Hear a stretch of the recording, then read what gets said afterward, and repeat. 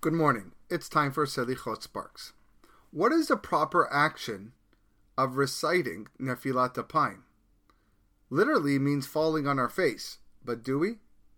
We don't. It seems from the words of the Gemara and the Zohar, though, that we should fall on our face, literally, on our fours, arms and legs, stretched out with our face towards the ground. However, the Zohar does warn that a person who isn't a completely righteous man should not do this.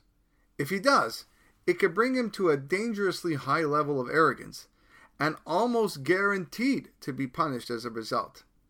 Because of this, our Ashkenazi brothers simply put their head on their arm to commemorate the old tradition, Nefilat Apayim. They're putting their head down on their arm.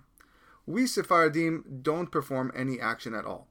We simply sit in humility and express our understanding that we have sinned and need Hashem's mercy to grant us forgiveness.